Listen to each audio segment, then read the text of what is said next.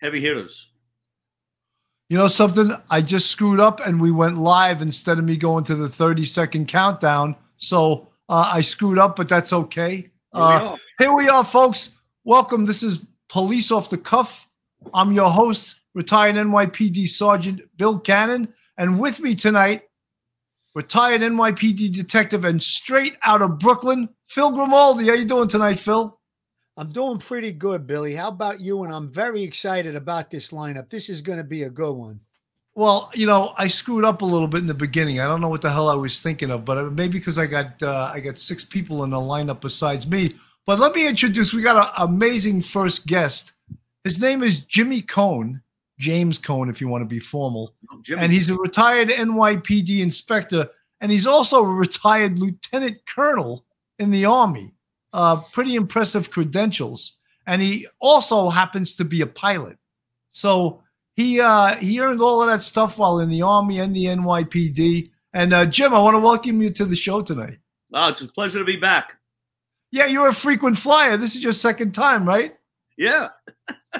And we also had your cousin on, Patty. Patrick Ryder, who's the Nassau County Police Commissioner. I mean, talk about and.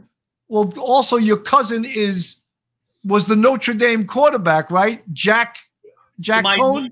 My nephew Jack was the quarterback for Notre Dame, and he's now the number 3 quarterback with the Indianapolis Colts. Very impressive, man. Very impressive. Amazing. Jimmy, I got to tell you, I asked Bill earlier today when we were talking about the guests, and I heard the lineup and your family. I says, Bill, if I need a transfusion, I'm going to Jimmy Cohn for a transfusion. Great bloodline there. It's all my brother Michael. That's pretty amazing. You know, so Jim, a lot of people, you know, especially newer cops, they like to hear the history of the NYPD. And, you know, we all love to go to a bar and we love to tell our war stories. And, you know, as the Coronas fly or whatever you're drinking, the stories become bigger and bigger and bigger. And there you are drinking. So I expect these stories to become bigger and bigger and bigger. But folks like to hear these stories. So I know that you have some good NYPD stories. Shoot, go ahead, man. Well, first, last night, I had dinner with a friend of mine's father, Hank Pascone. Hank did 26 years with the NYPD, retired out of the Manhattan DA squad. Then he did 21 years with the Suffolk County DA's investigator. What I didn't know was that when Hank was a cop, he was a cop in the 9th precinct in Manhattan. I was a sergeant in the 9th precinct.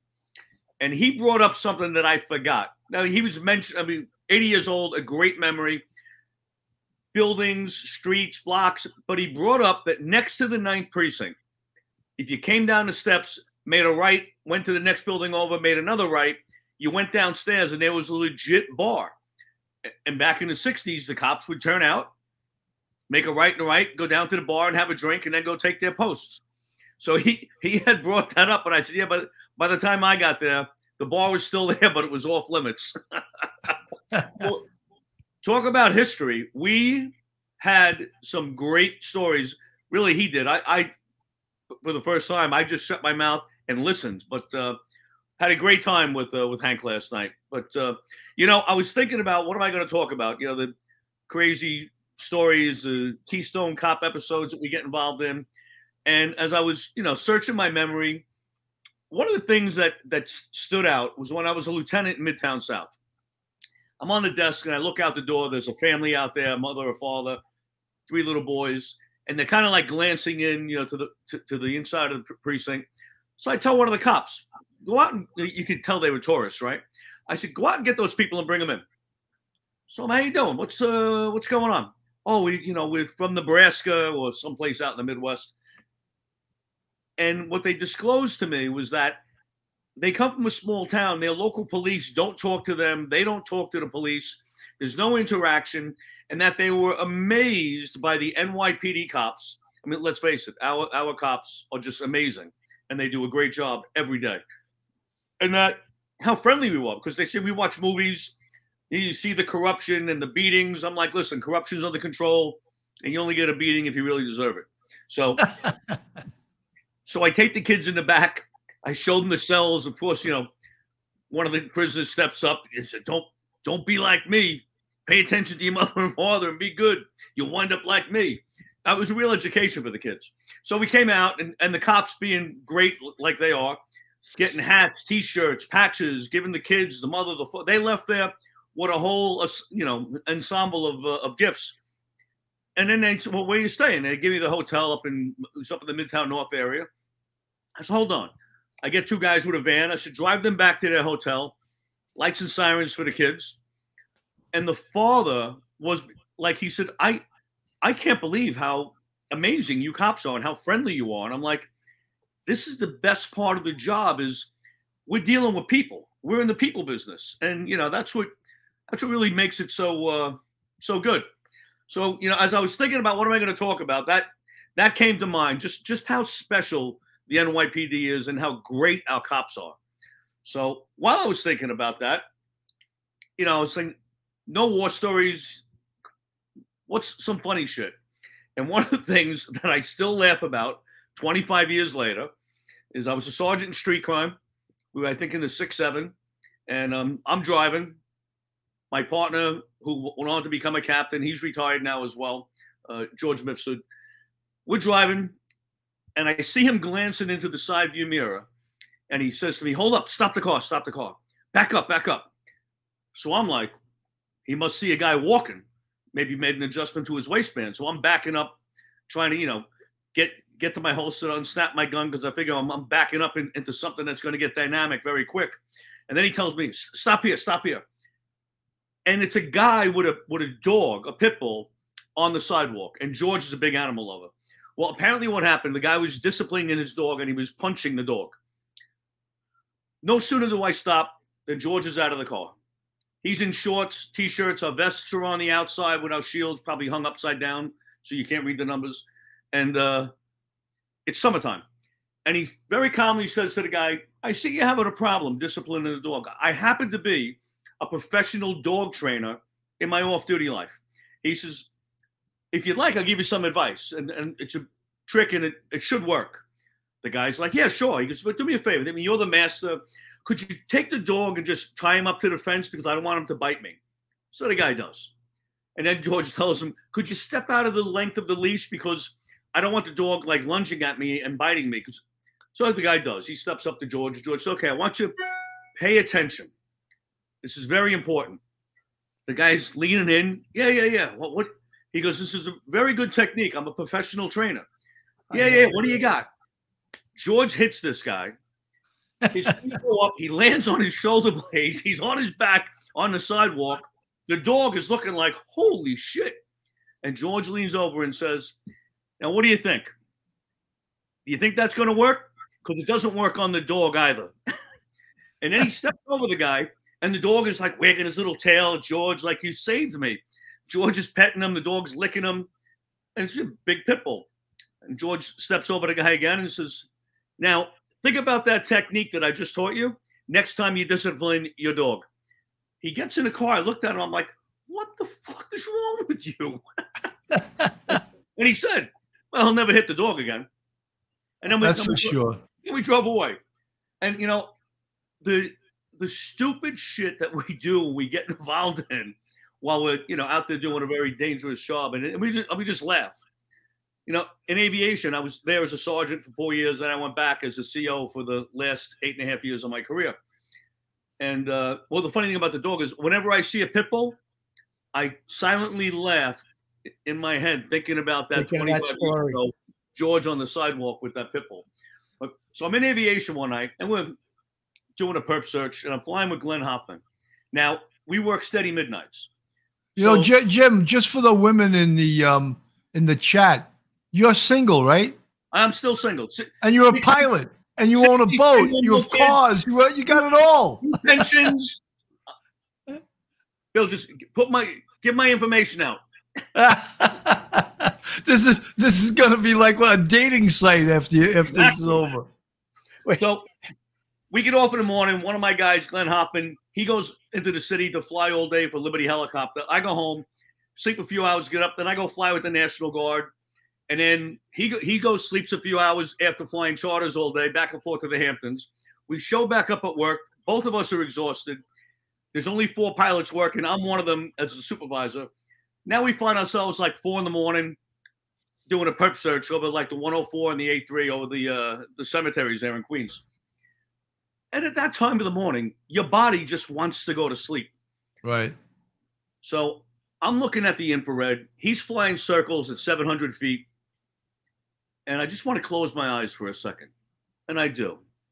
And Phil, it just felt so good to close my eyes just for those few seconds. I said, this feels great. And I was out like that. Well, it was probably a minute. I open my eyes and I focus back in on the FLIR screen, and everything looks bigger.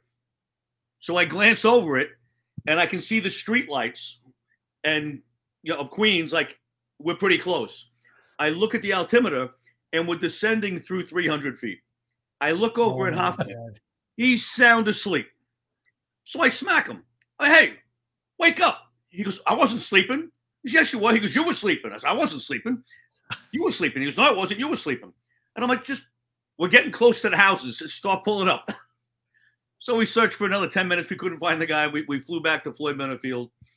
And I'm looking at each other like 2 retards flying a helicopter. We were like the Keystone Cops. Willis Pony, thank you so much for the $9.99 super chat. She says, I could listen to Jimmy Cone all night. Hysterical. That's great. Now, Jim, one of the things you do now is you're a commercial pilot, right? You fly like 10 flights a month. Is that correct?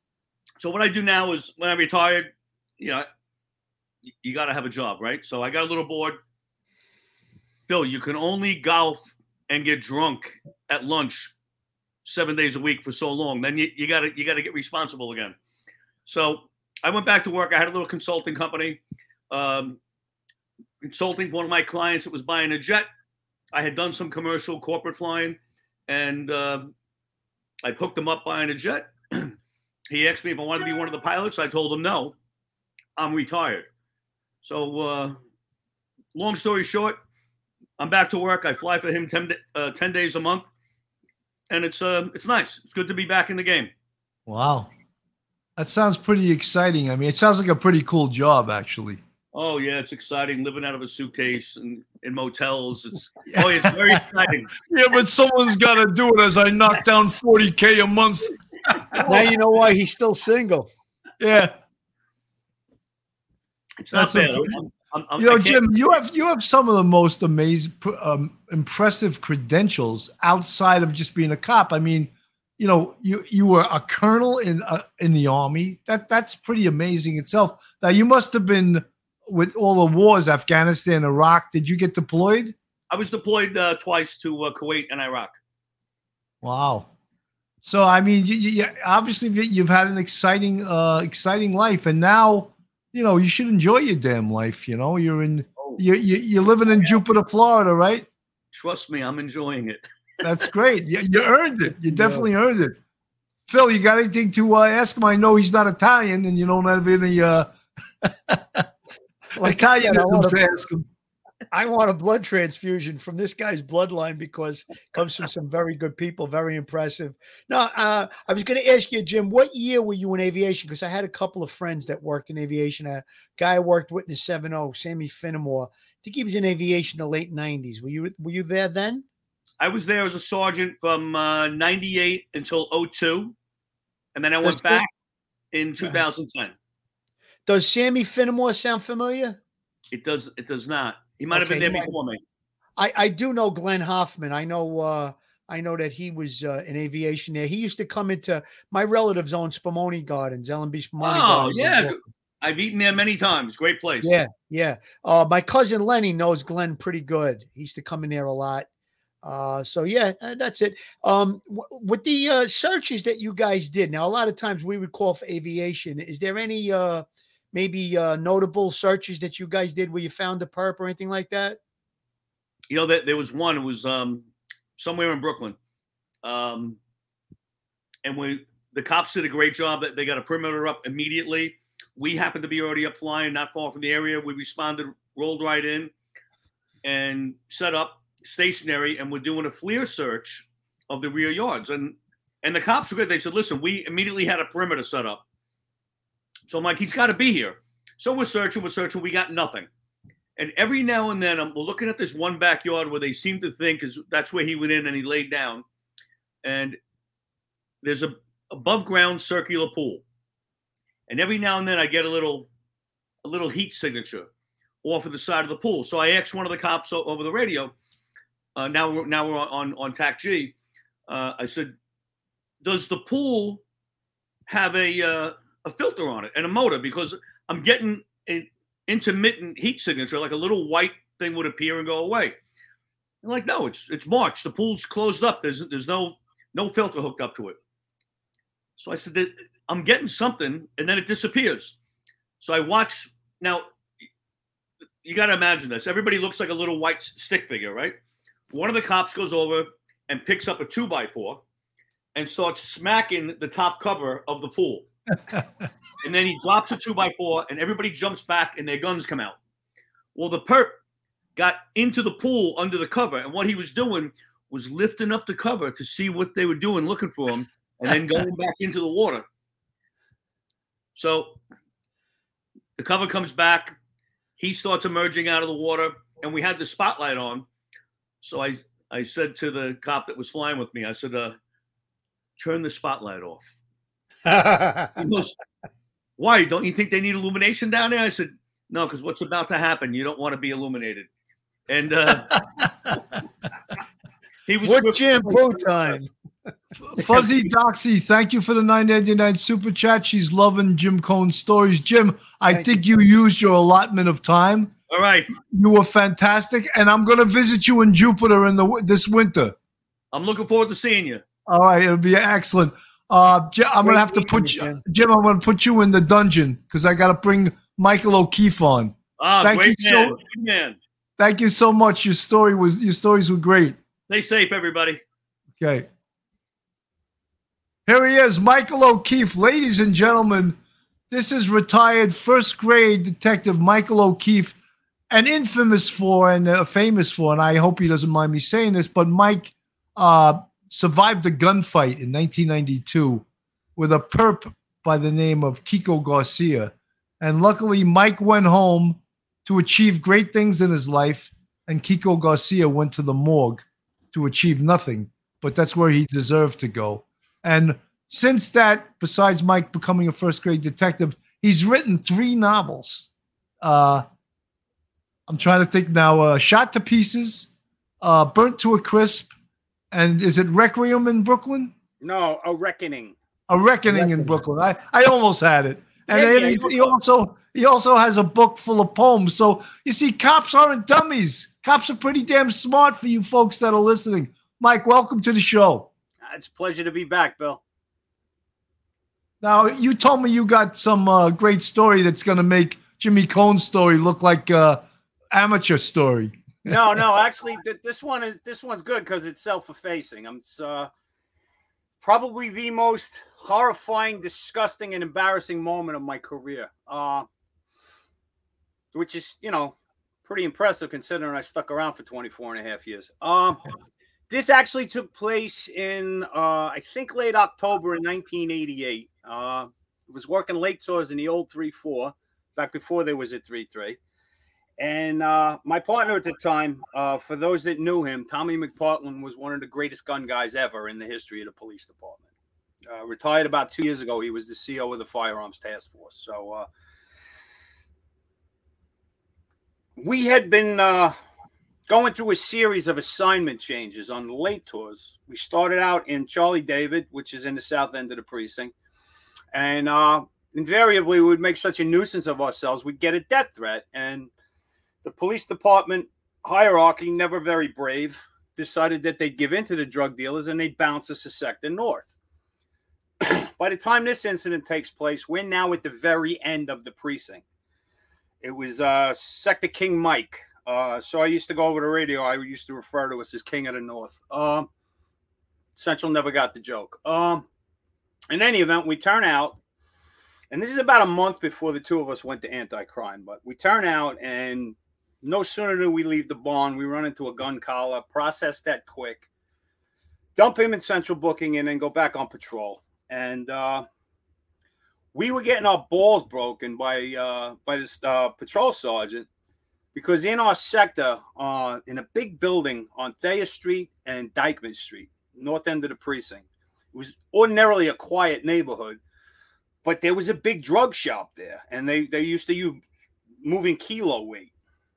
Narcotics had a big case on it. The drug dealers had the front of the building all lit up like Jimmy Cohn's runway, for instance. So you were never approaching it from the front. And every morning at about 3 o'clock in the morning, the same mutt would go up on the roof of this building, and he would empty the magazine of a semi-automatic rifle. Well, obviously, nobody knew what kind, but we were getting a lot of complaints from the neighbors who were not down with the drug thing. So we're challenged by our sergeant, why don't you go get this guy? So we do a recon, and the only way that we're going to get to this guy on the roof is to sneak up from the adjoining buildings. And there are about 4 on Thayer Street that you had to go over the rooftops to get to this particular roof.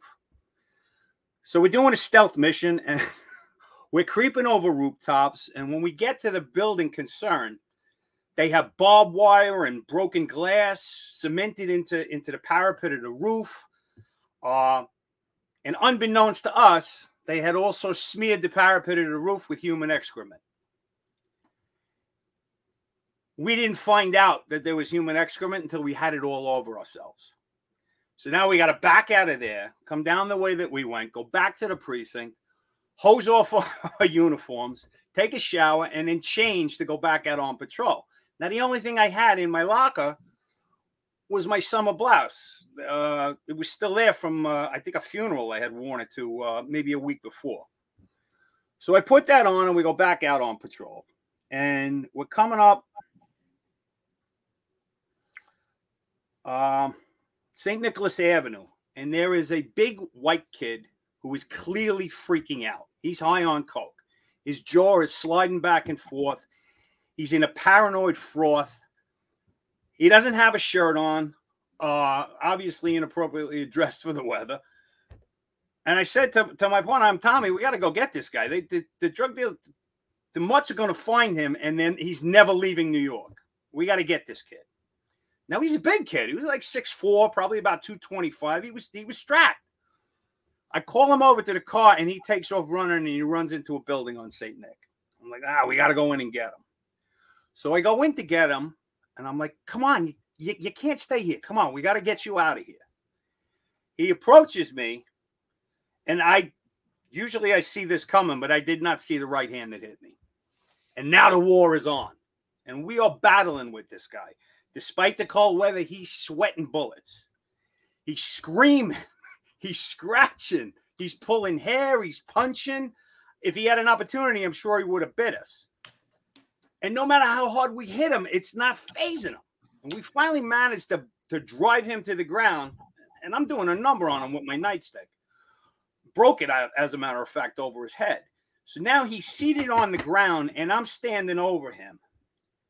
And he's calm for like 3 seconds. And then he reaches up between my legs behind me, grabs the center of that wool jacket, and snaps it off me like a tearaway jersey. The thing came apart. That's how strong this kid was. So now we put over to 13 because we're going to need more help than this. And finally we get him cuffed up. Actually had to ankle cuff him also. And the kid's a mess. I mean, obviously he's bleeding out of every hole in his head. But I don't want to lock him up. You just got the feeling that this was out of character for him. So the lieutenant is like, well, fine, take him to the hospital and EDP him. I'm like, all right. So we bring him down to Columbia. And folks, for our listeners, EDP means emotionally disturbed person. It's psychoing somebody. That was the old time word. He's a psycho, right? Yeah. But then they made it kinder and softer, and it was emotionally disturbed person. And they changed it even further to emotionally distressed person. Really? I wasn't on the job when they made it that. I wasn't either, but I followed it when Jimmy Shanahan told me about that. Yeah. Mike, I just want to give a shout out to Inspector Ronald Schindel, who has been an inspector in 2 different jobs. He's now in the Port Authority, and he was a full bird on our job. Ron, good to see you. I know you just celebrated an anniversary with your wife recently. God bless. Great to see you in the chat here.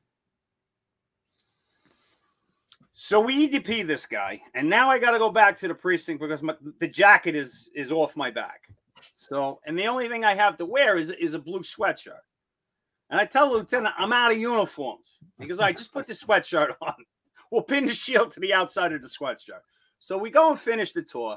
And I had the gun collar from earlier in the tour. And now we're back in the precinct at 8 in the morning, and I have to post change down to court for the arrest. And get a phone call from the cop who's watching him in the hospital. He says, listen, before you go down to court, can you do me a favor? The guy's crying like a baby. He's confused. He doesn't know what happened. He senses that he did something wrong. I told him, don't worry about it. O'Keefe and McPartland are good guys, but he wants to be reassured. He's not on drugs anymore. I'm like, all right, I'll stop by on my way to court. And I get there, and the guy, literally, this big man-child is weeping like a baby. He still has a knot sticking out of his head that looks like a baseball. And he said, what happened? I said, well, you punched me in the face. And then we had to restrain you to get you here. And that wasn't easy. So, we had to hit you a bunch of times. And he starts crying and apologizing. I'm so sorry. How much time am I going to do? I said, when the doctors decide you're not crazy anymore, you're going home to Jersey. Time served. I said, I'm not charging you with nothing, bro. He's like, you're kidding me. I said, no, that's the real deal. You're good. So I go down to court, and now I'm getting messages and letters from this guy in the precinct mail. He keeps apologizing. He says, you set me on the straight and narrow. I'm focusing on school and my baseball career. I think I want to be a cop. I'm like, all right, whatever. He actually sends me successive Christmas cards, and I find out that he was, and I think he was shortly thereafter, but he ended up getting a job with a police department down in South Jersey. What a wonderful story. Yeah, right? Now he's the PC of the police department in South Jersey. I scared him straight. Yeah, we used to see this all the time. You get these kids, and they'd have, it's basically, they called it cocaine psychosis. Right. And you really didn't want to be involved with them at all. But if you didn't intervene, this was a tough neighborhood. They'd get eaten alive. You might have saved his life, Mike. You might have saved his life. It's entirely possible. That's one of the other reasons why I didn't want to collar him. Not that I'm a great human being, but one of the reasons I didn't want to collar him, it was I was afraid he was going to take one of those cocaine heart attacks. And now I got the death of a prisoner in custody. Now you're a medical case. We're going to get you some help. Yeah, I hear that. Mike, you're at about the time. I just want to close. Your story was fantastic. Mike's got 3 books out. You can get them on Amazon. Shot to Pieces, Burnt to a Crisp, and I always forget the last one. What Mike? Reckoning in Brooklyn. Reckoning in Brooklyn. And I want to thank you, Mike, for your service and for that horrible incident you were forced to go through in 1992. And I'm happy that you survived and Kiko Garcia is pushing daisies somewhere. Well, that makes 2 of us, Bill. That's great. Mike, I'm gonna remove you and introduce the next guest. Thanks again, guys. I appreciated you having me. It was great to have you. Guys, the next guest, I actually, when I was doing stand-up comedy, I met him. He came to my show. I'm not doing stand-up any longer. But he's got this huge booming voice. He's 6'6". I hope I didn't take 2 inches. I said he was 6'8" the last time I introduced him. He's 6'6". He's 300 pounds. He's an imposing figure. He's a singer, songwriter. He was a great police officer in the 4-4 precinct, and he actually got out early in his career on a 3-quarter injury and coached, I believe it was either high school or college basketball. And then he got a law degree and he practiced law and almost got elected judge upstate. Let me introduce him to you. This is Montgomery Delaney. Oh, I forgot to say, he's a Marine. If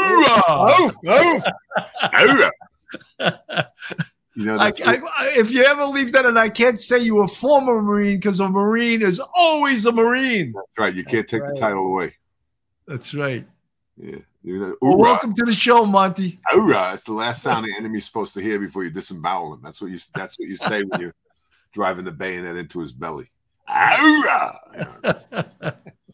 So that's a Marine Corps growl, as opposed to ooh-ha that Al Pacino did in that movie, which was a great movie. Scent of a Woman. That speech he gave in that movie is fantastic. It's one of my favorite bits of cinema. So I don't even know. The one he gave to the school when he was in the school? Yeah. So I retired recently. I retired recently from my law practice because, Billy, I have a heart problem. So I figure I'm going to spend some more time with the kids and, and do something. And guys like O'Keefe and John Monahan, all these cops are writing books. I figured, let me sit down and write. I got 3 books in the works. One of them will be finished soon. It's a book of poetry, actually. It's going to be the first one. Then there's a self-help book and a novel that I wrote years ago, but it's really didn't come out the way I wanted. So now I'm reworking it with a new perspective. We'll see. And I haven't really been sitting down at the computer as much as I should, but the idea of these things, just keeps me going. And the book of poetry should be coming out soon. So it was interesting. I didn't know that Mike had written a book of poetry. I'd love to read that, and I want to get a hold of it. But Monty, you're a pretty gentle guy for a big fucking 6'6". Yeah, unless you piss me off or you hurt a cop. There you go. Show us those mitts again. I couldn't. Oh my god, that's crazy. Takes up the whole damn screen. I was talking to some young New Rochelle cop a couple of weeks ago, and he said, "You didn't have tasers when you were on the job?" I said, "Yeah, I had taser. Taser number 1, taser number 2." Those tasers work. These tasers work better than the ones they got today. Yeah, right, exactly. I tase you, it's over. It's done. You're done. And Monty, when you were on the job, you were in the 4-4, which was one of the busiest precincts in the city at that time, right? In the 80s, when a crack hit, Billy, it went insane. We had over 100 homicides a year for like 4 or 5 years in a row. It was like we put out 30 cars on a 4 to 12. It was only a little mile and a quarter long, the precinct, and the 4-6 would do the same thing. So if you were on the border and you called for help, you had 25, 30 cops there in a minute. It was dangerous, but we helped each other out. And as a result, tremendous fraternity amongst the cops. Like I had a little barbecue on Saturday, and a bunch of guys came. We had about 20 people over here. Hey, where was my invite? Okay. You didn't work in the 4-4. See, he thinks quick too. With his mouth, right? But that's how it is, though. We have a reunion. The club has a reunion every couple of years where we induct a couple of people into the 4-4 Hall of Fame, and very kindly they inducted me into a couple of years ago. We do it over at the Hilton in Tarrytown, and we usually get 400 or 500 guys to come for that racket. It's every 2 years, and that shows you just how tight we were, And talk about war stories. I mean, I haven't had a drink in like 34 years, so I bring my wife to these rackets, and they invariably they want to start telling Monty stories. I'm not that guy anymore. I'm like, come on, honey, come over here. Don't listen to those guys. Get over here. You don't want to hear that one. You don't want to hear that. Come on over here. So I'm pulling her away all the time. But I want to read this poem. Go ahead. The book. One of the poems. It's called "For the Fallen." Shots fired. The dispatcher did say, as the cops on patrol headed that way. There at the scene, they jumped from their cars, adrenaline surging through their intrepid young hearts. Then there a suspect, in his hand gripped a gun, firing it wildly as he turned to run. Bullets at random, at nothing were aimed. Bullets to kill, to cripple and maim. The officers chased him, more shots were exchanged. Our brother was killed, no matter his name. He wore a gun and a shield and a vest, and every single tour he did his level best, his best to protect others from harm, to keep people safe and sheltered and warm, to give them first aid and answer their calls, referee, doctor, therapist. He did it all. He did it not for glory nor benefits or pay. He did it for one reason, to make the world a better place. And now here comes the mayor, speaking in cliches about bravery and honor and the American way. He was good, he was brave, he was kind, he was nice. And in the end, he made the ultimate sacrifice. But our brother is gone now, and we could care less, because we're here for him and not for the press. And we will go on answering the calls, knowing our names may be etched on that wall. So, my blue brother, rest you in peace. You shall always be with us when we hit the streets. In the flash of the tart lights, in the siren's loud blare, we will remember you proudly, and you'll always be there. St. Michael, by the prayer of this poem, meet our brother at the gate and welcome him home. And that's gonna one of the. That was beautiful, man. You know, and Monty, I happen to know that you're a good singer-songwriter. You play guitar. You're a singer-songwriter. You've played at some of the biggest clubs in Westchester. Oh, I played in fact, I had a picture of you. I think playing, and let me see if here. I just wanted to know, where the hell did you get that hat? Well, that's 15 years ago up at the Old Town Cry, which is now Darrow's place up in. I expected you to be going yodel. No, I don't yodel. Unfortunately, I don't yodel. You know, I yodel sometimes when I'm warming up in the green room. But you know something? You're a real Renaissance man. You really are. Look at. Well, the Boston Globe said I was a Renaissance man. I said no, I'm just confused. Yeah, you're confused, but you know you're very talented. And look at all the different things you've done with your life. I mean, here we got Jimmy Cone. We got Montgomery Delaney. What an impressive man! What an impressive man! Yeah, Michael O'Keefe is no slouch either. You know, there's so much. I mean, every person on the show tonight is no slouch. There's so much talent on the job. There's so many interesting people on the job. You know, I'm always amazed when I find out what cops are into and what they're doing after they retire. It's just incredible. You know, going into business and starting all kinds of projects and. It's wonderful. I mean, there's a lot of creative people that were drawn to this profession. You know, it's a testament to life after the job too. A lot of people say, "Oh, is there life after the job?" There really is. Yeah. And just look at the couple of guests we had tonight and the things that they've accomplished post job. It's amazing. I'll tell you. And if I was on the job today, I'd be telling every kid that would listen, prepare for life after the job and get off the job as quickly as you can. Yeah, that's for sure. I just want to make sure if I ever fly with Jimmy Cone that he doesn't fall asleep. Yeah, I mean, that was a scary story. I'll tell you a funny story. So we're in the crime car in a day tour, and an old lady comes up to us and says, "Officer, they're buying drugs out of this building over here. There's a line of junkies in the alley, and the guy's selling them drugs through a hole in the wall of this abandoned building." So we're not supposed to make drug calls, but I said nothing was going on. So I said to my partner, I said, "Steve, you want to do something about it?" I said, "Sure."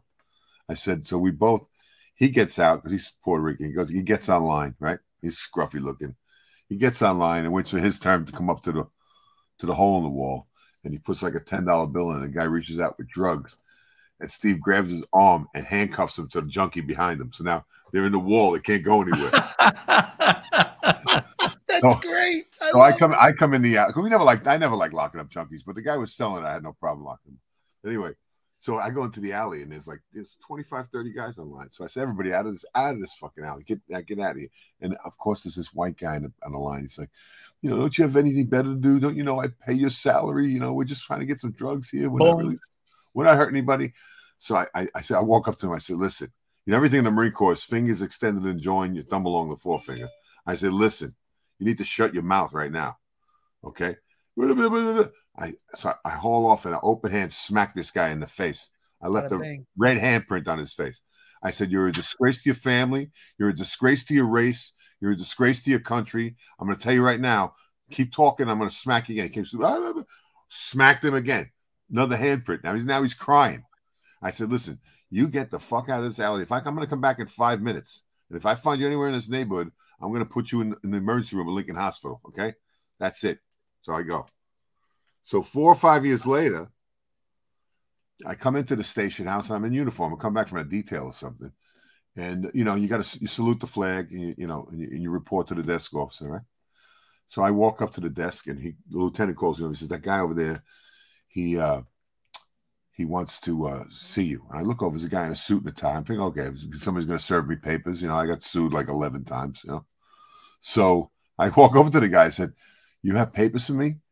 He said, no, why would I? He said, do you recognize me? I said, I don't recognize you. Why would I recognize you?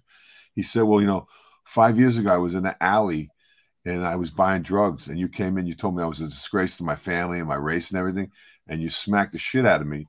And, and when I left the alley, I found my way to Lebanon Hospital, and they put me in a rehab, and I haven't had any drugs in 5 years. And I came over here like to make some kind of amends to you, like to apologize to you and stuff like that. And I was like, oh my God, this is really strange and weird, right? So I talked to the guy for a few minutes. I told him, I'm glad you're okay. I'm glad you're well and you've got yourself together. And he shook my hand and he turned to leave. And as he's walking out, I said, hey, buddy. I said, now you know where I am. If you feel like using drugs again, come back. I'll slap the shit out of you again. He's like, no. That's great. Will's Pony, thank you so much for the $9.99 super chat. She says, Michael O'Keefe, detective, author, comedian, and gunslinger. What an NYPD star. So true. Ron Schindel, double inspector on NYPD, inspector and Port Authority. Thank you so much for the $20 super chat, Ron Schindel. Really appreciate it. Someone else hit us up here. These stories are amazing. Radio Mitchell, thank you so much for the $19.99 super chat. Monty, I'm going to have to remove you and send you to the dungeon. Before he goes, Bill, I got one quick one I want to tell you. Go ahead. Okay. I quit drinking in 87. So like 88, down the 4-4, we used to have these luau's down by the river there, by the Harlem River.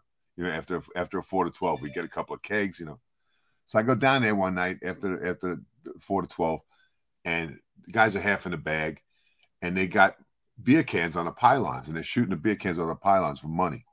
They said, Mont, you want to get in on this? And they're all drunk. I said, I throw a 20 in a hat. Bing! Knock the can off the pile, take all the money, do it again. Bing! Knock the can. I'm into them for like $400. And then one of them says, what are you drinking, Mont? Because I have a red cup with me, I'm just drinking soda. One of the guys says, he quit drinking a year ago. They said, you're not drunk? I said, no. They said, give us back our money. I said, no, you want to give me back your money. To this day, the guys, they laugh about that. Every time they see me, because I took advantage of it. But that's great. Mike, top humor. We used to call that choir practice. When I was first on the job in 82, I was in transit. We used to do 8 at night to 4:30 in the morning. And we would go to the train yard on Stowell Avenue, go back there and drink beer and fire guns and stuff. And we used to call it choir practice. I think that was from a movie. But there's 2 success stories already that we have tonight. We have the guy. It was a Wombo book. Yes. But so far, 2 success stories where people got put on the straight and narrow. I guess both times narcotics related, but it's good to hear stories like that where people come back and they say, "Hey, thank you for helping me out, straighten out my life." That's a you don't know who you're helping. You don't know who you're helping. I got to tell you one. You got 2 seconds? No, we don't. We got to go to the next step. I got the funniest freaking story you ever heard in your life. Well, you'll save it for the next one because you'll come back on. We're going to invite you back on. Phil, it's your guest you're going to invite. You're going to introduce Carol Erasum. She's a retired detective who I worked with. I had the pleasure of working with her in the intelligence division. I believe, Carol, you were a Manhattan cop, right? Correct? Yeah. And then I'm sorry? Manhattan and then Brooklyn. Manhattan and then Brooklyn, and then you worked in narcotics for a while, and then you wound up in the intelligence division, correct? I did, with you. All right. Now, I understand that you had the unfortunate presence at a riot in 1991 at the Tompkins Square Park riots. You want to tell us a little bit about that, Carol? Well, I was in anti-crime, and the riots were going on. They were going on for a while down there in Tompkins Square Park, and they had a magazine, not a newspaper called The Shadow, and they would take pictures of all the anti-crime cops, and they'd put little blurbs over our head, like, look at this one's hairdo, whatever. So they all knew who we were because we didn't have spiked hair. And anyway, during one of the riots, where they sent us into the crowd to walk with these idiots, and a guy pulls an M80 out of a fanny pack on his waist. He lights it and he tosses it towards the uniform guys, and I'm behind him, of course. So I grab him, and he starts running and screaming, and he's the next thing you know, the crowds are attacking me. They're trying to rip my clothes off. I had a vest on, thank God. And the task force guys form a wedge. But in the meantime, he takes his fanny pack and he swings it, and I'm facing him. So he crawls me off the back of my head. And unbeknownst to me, that there was 2 pool balls in this fanny pack. Carol, you used a police term that many of our listeners might not recognize. You used the term crawler, which I love. We just have to let them know what that means. I got clobbered off the back of my head. Well, it wrapped and hit me in the back. But they pulled me out of this crowd, the task force, Manhattan South Task Force, and their riot gear. They were right on the money with their wedge, and they pulled us all out, and they locked this guy up. And all of a sudden, I realized my head was spinning, and I was like, I think I need a bus. I was hit with something, and then I went down, and I woke up in St. Vinny's, which is gone now, in the Village in Manhattan. And I spent 10 days in the hospital recovering from getting crulled, hit in the head with 2 pool balls and a fanny pack. But I guess if I can live through getting hit in the head with that, I guess I could live through a lot of things. Carol, you were eventually awarded a disability pension based on that incident, correct? In 19 Yeah, with 19 years, 3 months. They pulled me all the way to the end before they finally put me out on a disability. But you know, it is what it is. So, Carol, I understand that you have a funny story for us as well. I have a funny story for you, Phil. Lay it on me, Carol. So I was a uniformed police officer in the 1st Precinct in Lower Manhattan, and my partner, Vinny Kama, who passed away of an aneurysm right before his 50th birthday. It was September. It was the end of August, beginning of September of 1985. And we come in on a Friday for a day tour, and the roll call hands him a notification that he's got to work the West Indian Day Parade. So he said, I don't want to work it. I don't want to work this parade. It's bad. It's bad. I don't want to work it. So I said, well, we'll go out. We'll go to every hole-in-one. We'll grab a collar. We'll get something. It's a day tour. It's a Friday. It's Manhattan. Somebody's got to do something. So all day we're going all over. And would you believe, like, every store was like letting people go that day. So there was no holding-ones. And back in 1985, if you made a collar, you were in the system for like a week, you know? So it's like 20 after 3, almost change a tour. And he's completely panicked because he does not want to go work this detail. So I said to him, okay, go down to Fulton Street and stop the car. And I'm going to get out. I'm going to take my hat off because nobody ever sees me. I'm 5'1". I'm 110 pounds. Doesn't matter what uniform I'm wearing. Nobody's going to see me. And I'm going to walk up Broadway, and I'm going to grab a 3-card Monty. He's like, you're never going to get a 3-card Monty. They got like 10 people on the game, watching the game. I said, I'm going to get us a Monty. So here I go to get out of the car in my uniform. I walk up to Broadway. I turn up. There's the Monty down on the box. And I walk up behind him, and I stick my arm around him, and I say, I'm a cop. Don't freaking run. And with that, the guy turns back. He looks at me. He stands up. And he's got to be about 6'6". And I wrap my legs around his waist. With that, he starts. You were piggybacking him. He is running up Broadway. Everybody scatters. I'm on the guy's back. I'm pulling my radio out, and I'm like, I'm in pursuit. I'm in pursuit. And it's a male, black wearing, and I'm looking down, white sneakers. Blue jeans, he's got a blue and white shirt on, and he's running, and he's trying to get his clothes off, and he's like, get off my back, and I'm trying to hit him in the head, stop running, and we're going up now Wall Street at 3:30 in the afternoon on a Friday. It's packed, heading towards City Hall, and all these Wall Street people, and I'm yelling, trip them, knock them down. And people are just like spreading. Like, what is going on here? There is a cop on this guy's back running up Broadway. So, Carol, just someone in the chat didn't know what a 3-card Monte game is. Could you just give a quick explanation of what it is? All right, so it's those people that have like the 3 shells or the 3 different cards, and they're like, where did I put the peanut? And they start switching things around. Where did I put the peanut? But it's all a scam because they have people that play, they have people watching out.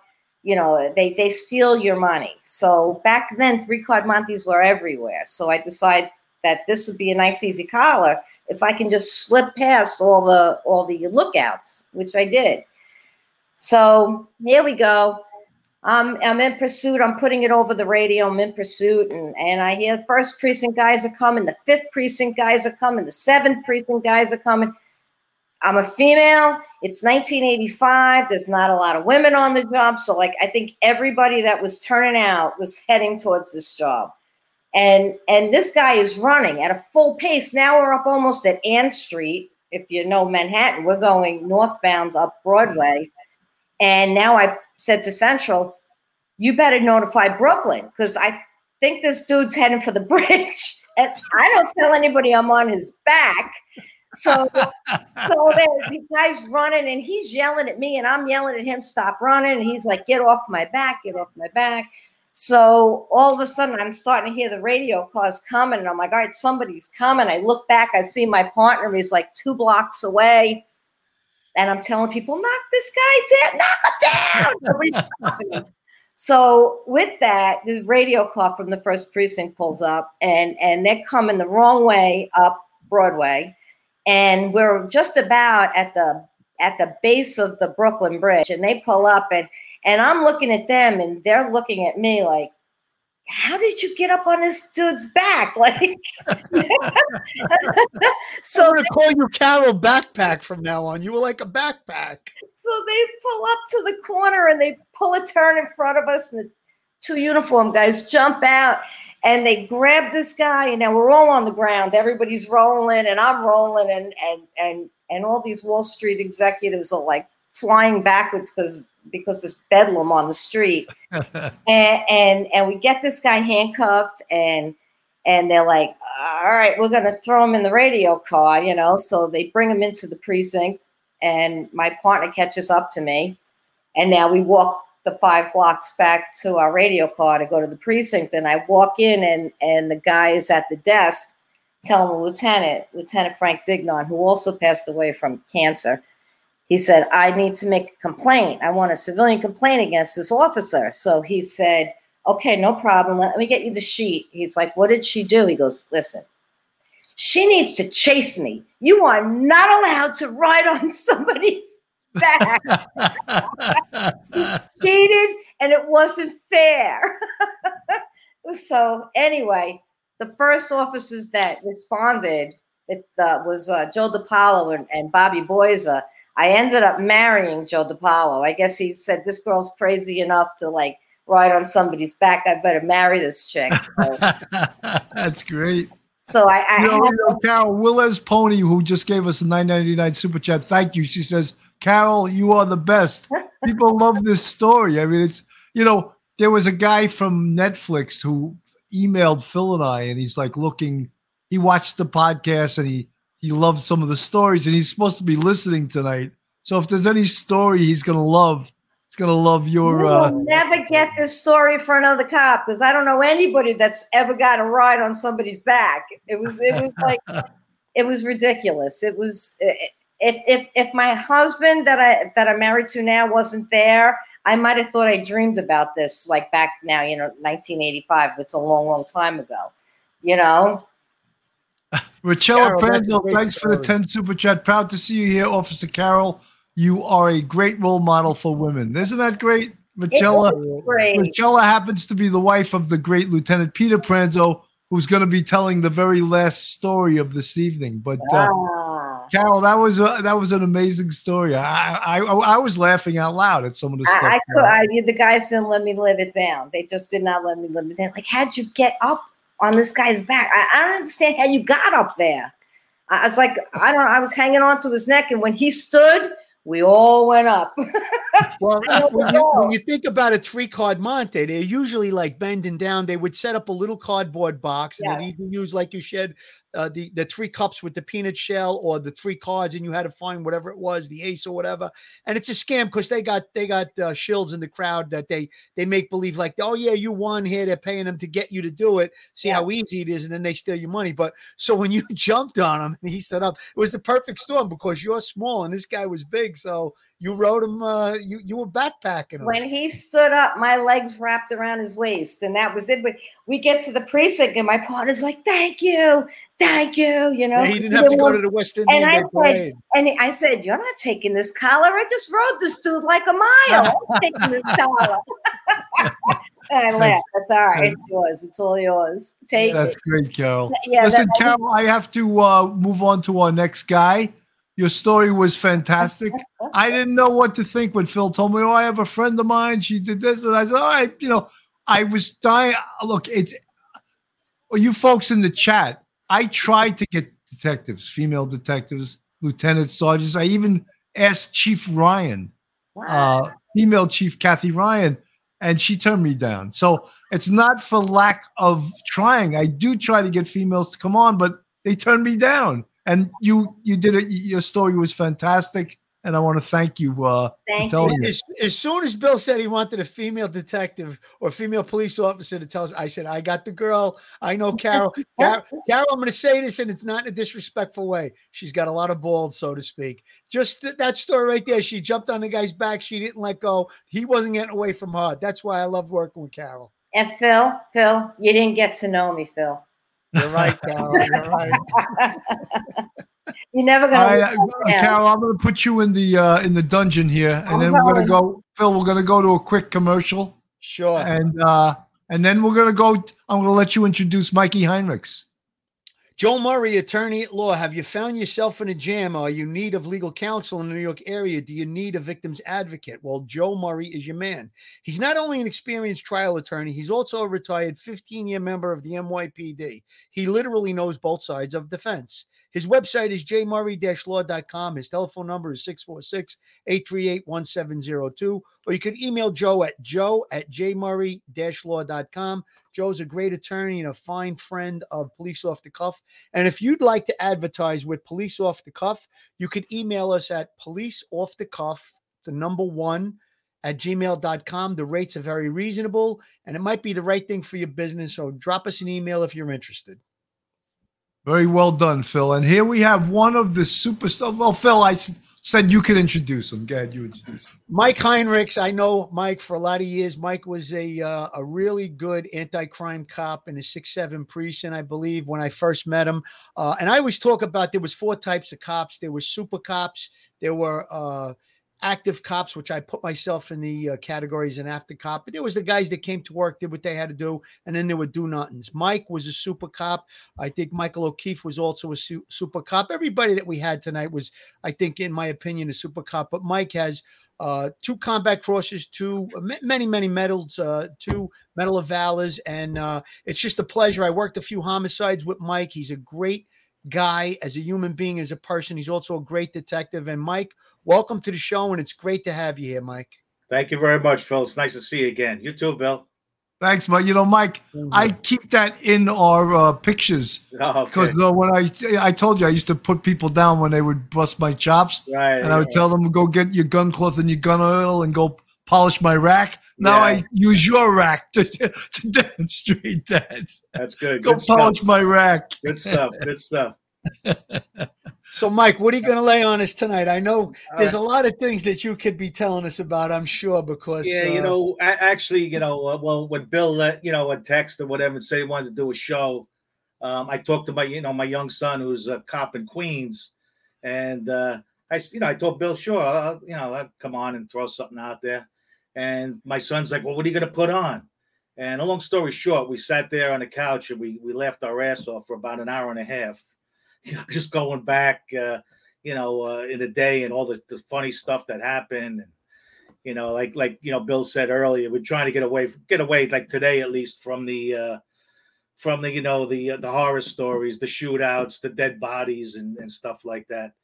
So actually, my son suggested it. I had a little incident out in Queens one night when I was working in the homicide squad. So I figured I think it'll be a good story that you guys will like. So as it starts out, I guess it's somewhere in maybe the late 90s, mid 90s.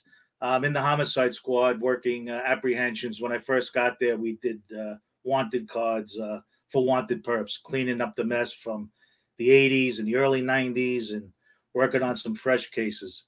So what happens is my partner, Phil Tricola, who you know, Phil, great guy. Yep.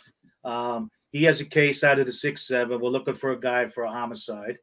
And we get some info that he's out in Queens and he's looking to make a move. He's going to blow town and get on a plane or whatever and flee the country. So Phil gets on it right away, starts running the computer, finds out this guy, our subject, got locked up in Nassau County the year previous. And while he was in the joint out in Nassau, he had a visitor several times who listed an address out in the air end of Queens. So we Phil said that this has got to be the spot. If he's out in Queens, this is a good spot to hit. So we decide to, let's go. We'll go out 3-4 in the morning. We'll go hit the place. So, we suit up. We grab, I think, the covering boss and another detective from the squad, and we drive out to, I forget what street it was on. It was really like the ass end of Queens.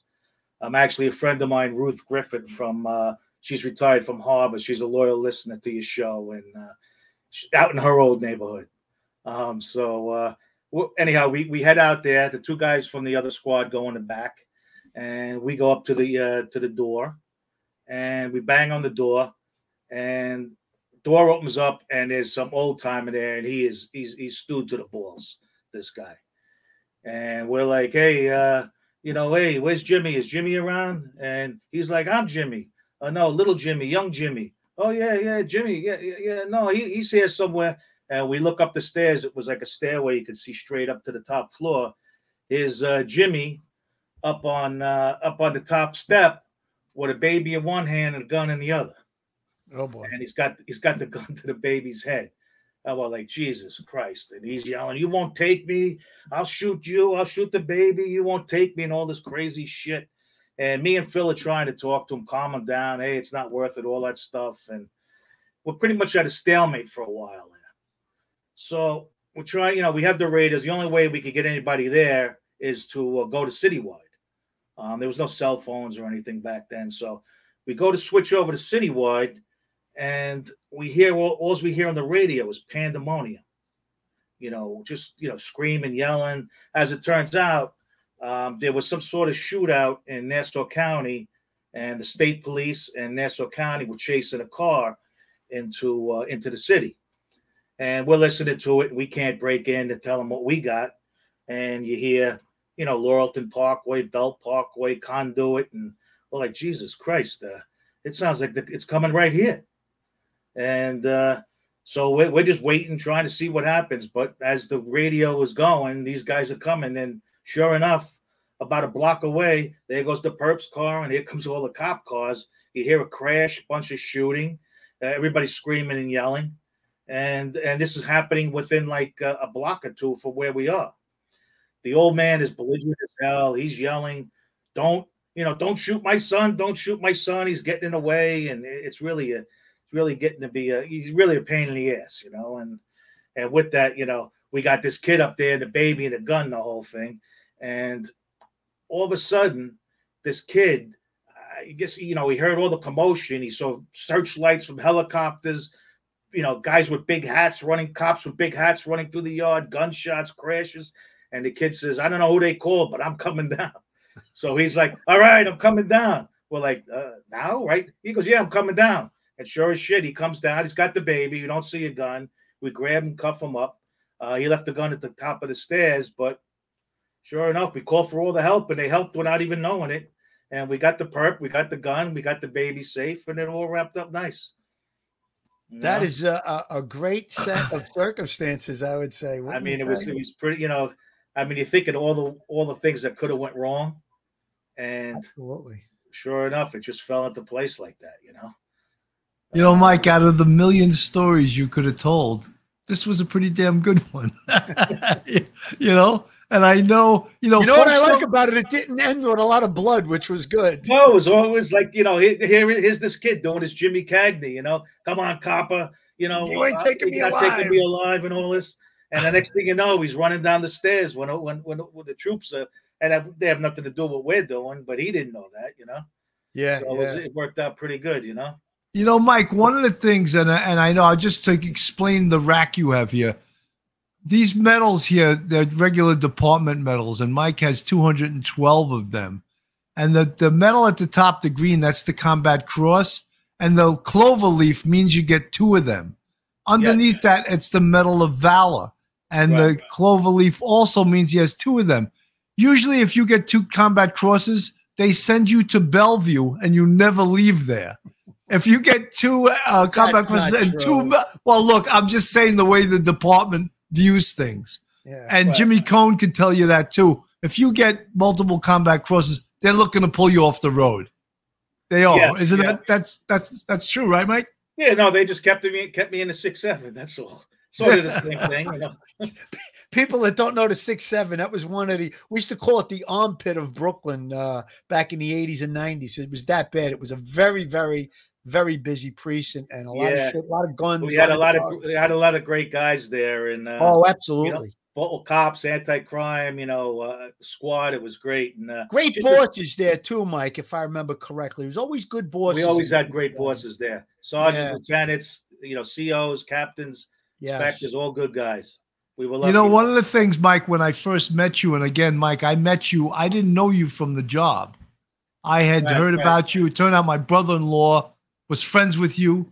You're from Long Island. Together, right? Yeah. So, same part as him. Yeah. And I always laughingly said, Mike's got 212 medals, 2 Combat Crosses, 2 Medals of Valor, and he looks like a high school math teacher. He doesn't look, he doesn't look like the typical tough anti-crime cop, but it takes all types, right? That's why I was so good. I was deceptive, That's right. They were like, who's this math teacher coming to get me? Mild-mannered Mike. That's what I used to say. But, real quick, I do have a funny story, too. I was thinking, I had a shitload of them, but one of them was actually another squad story. And as it goes, we were sitting up in the squad, a handful of us, and we get here a knock on the door, and there's a Haitian guy comes in. And he's all dressed up, suit, tie, and all that. And he's in tears and all this, and we're like, who set this guy up? Like, what happened? What happened? And he's like, well, somebody hit my car, and I can't drive it anymore, and this, that, and the other thing. And we're like, come on, what was he coming up to the squad for with this? Well, he goes, but I have the license plate number of the car. We're like, all right, come on, we'll sit down, we'll take a report. So, what's the plate number? He doesn't have it. He's outside. He goes. About 5 minutes later, we hear this racket. And the guy is literally dragging a bumper of a car up the stairs into the squad. It's got the license plate attached to it. And was Carol Orzum on top of the guy or what? No, not at this point. So now we're like, all right, have a seat. We'll can't make this shit up, right, Mike? We take the plate number, we run the plate. What happens? It's one of the guys in the squad out on a bender. That's the registered owner of the car. So now we're like, okay. So pass around the hat. Everybody throws, $20 in the hat. We give the guy whatever, a couple $100. We tell him, here, we'll take care of it. This guy's, he's a repeat offender. We'll straighten him out. Don't worry about it. And we gave the guy $200, and the guy started to well up and thank us profusely. The cops, you cops are great. I love cops. Cops are great. Went and got his car fixed, and everybody was happy. We went home. That's fantastic. Mike, I have to get Lieutenant Peter Pranzo. Yeah, please. He agreed to go last, and Mike, I'm gonna bring him on So he's been patiently sitting, so I'm going to bring him in. Stand by, Mike. Lieutenant Pete, thank you so much for agreeing to go last. You heard some of these stories. They were funny. They were engaging. I couldn't pull them off the screen, but thank you so much for sitting there patiently. Oh, Jesus, no problem. It's past my bedtime. What is it, after 10 o'clock? Oh, geez.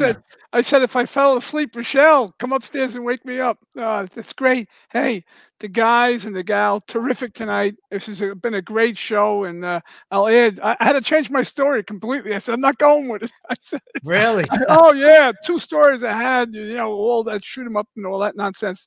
But it was uplifting, community stuff. But what I'm going to do, I'm going to just give you a couple of, Bill, you relate to it very well, I'm sure, from street crime, and Phil, of course, anti-crime. But the stories I got was from street crime. And I had, when I had first gotten to street crime, I think it was like 1984 going on 85. And they gave me the late tour, Bill. You remember we did the midnight tours, like maybe 10 at night to 6 in the morning, the robbery detail and stuff. Well, they gave me all the young people. I had about 40 of them. And when I say young, they had some time on the job. They had some good credentials. But we had to sort of train them and do the street crime work and do the anti-crime work and the decoy work and how to pick out the guns and robberies on the streets and such, right? So I had these great young, about 40 of them. After it was when they were going to get assigned to their permanent squads, after about 8 months, we went through the summer and took them all around the city and we trained them and everything else for the assignment. Now, around when we had to get permanently assigned these young people, we had to put a handful in each squad. So they sort of graduated, we call it, when they got assigned to those squads. So we had a party night for them, and all of them, we said, look, we're going to have a few beers tonight. We're going to go out and do a little celebrating, very lightweight stuff, and then you're going to go home, and then the next day you're going to go to your separate squads. So it started off, things got a little out of control.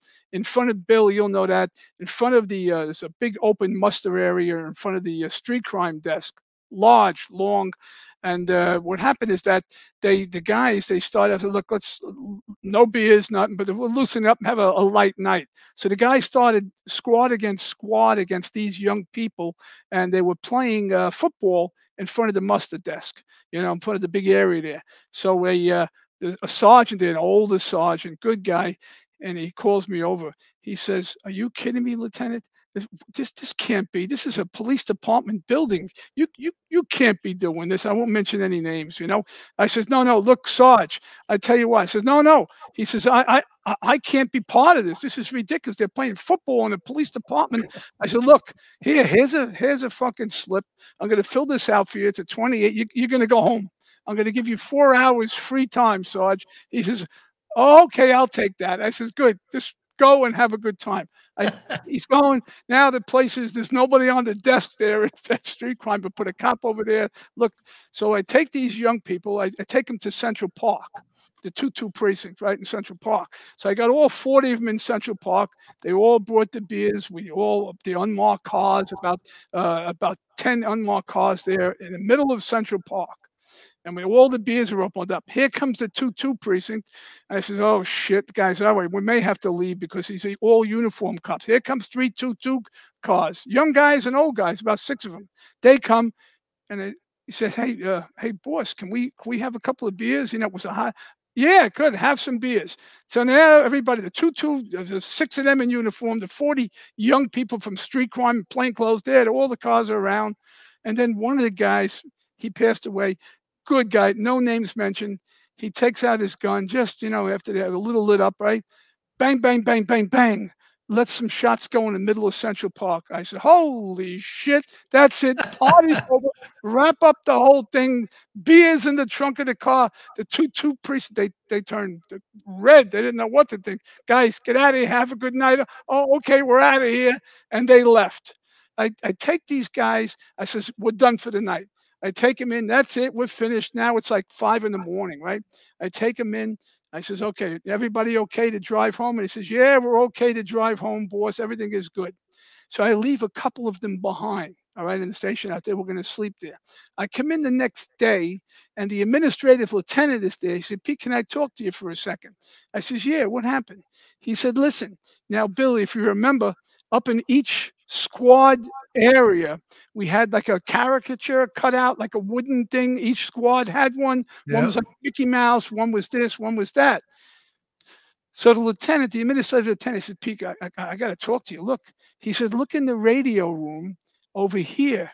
He says, in the radio room behind the cubicles were all bullets that landed. And it looked like big shells. It looked like a 45 caliber.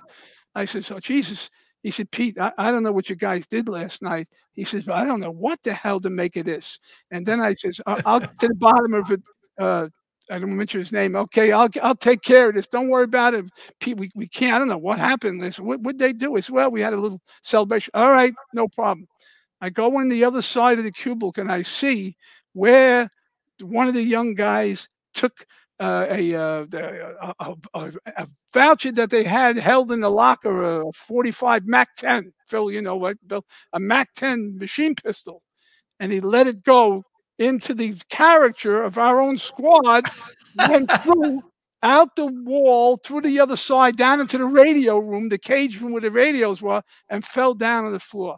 I said, holy shit. I made the sign of the cross. I says, let me get through this night. And what happened was the word spread like wildfire. Of course, cops can't keep their mouth shut. The next day, the inspector calls me in.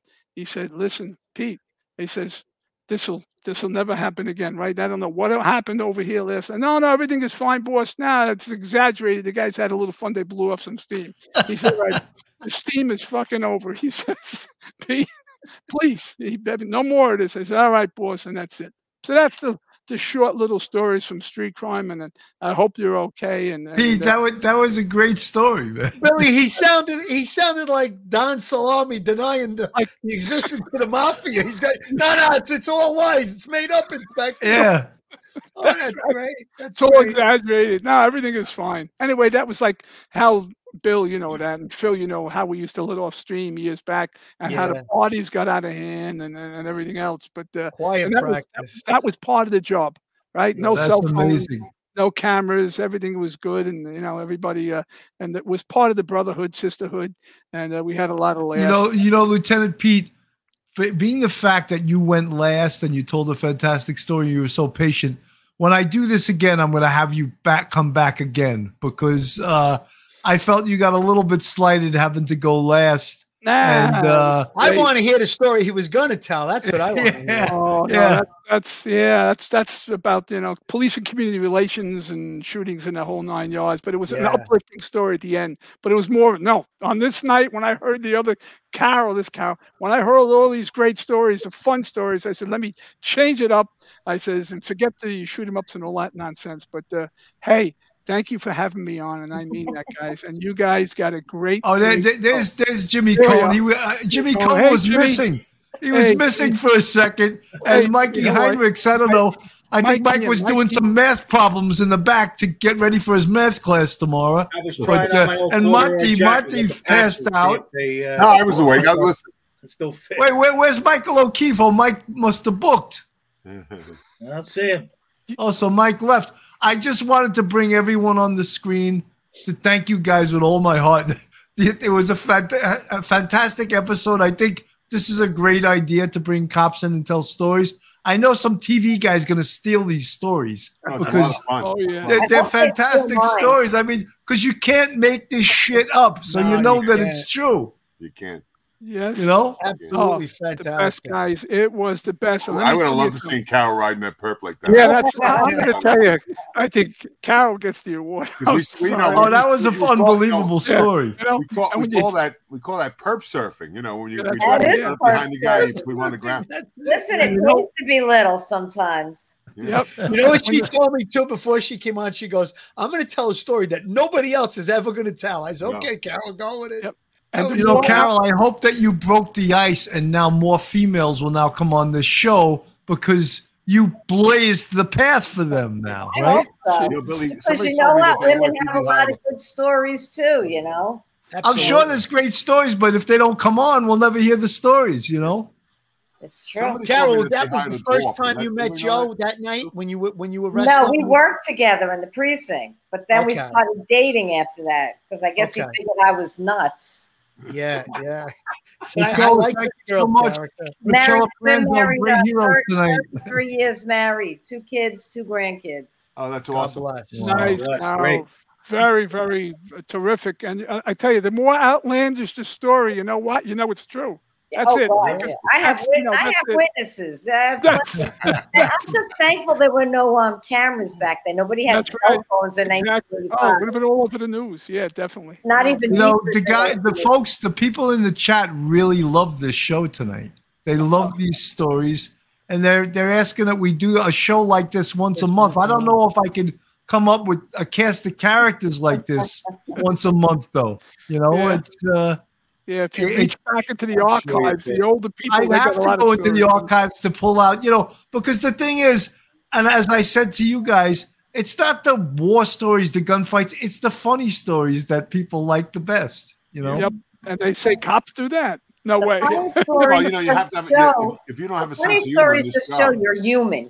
People think you're like a robot, but it just shows that cops are human. They're just like everybody else, Exactly. Yes, and we learn how we got to laugh. If we don't laugh, we go crazy. Absolutely, that's right. It's part of the PTSD. You handling it all. You let it out with cop humor.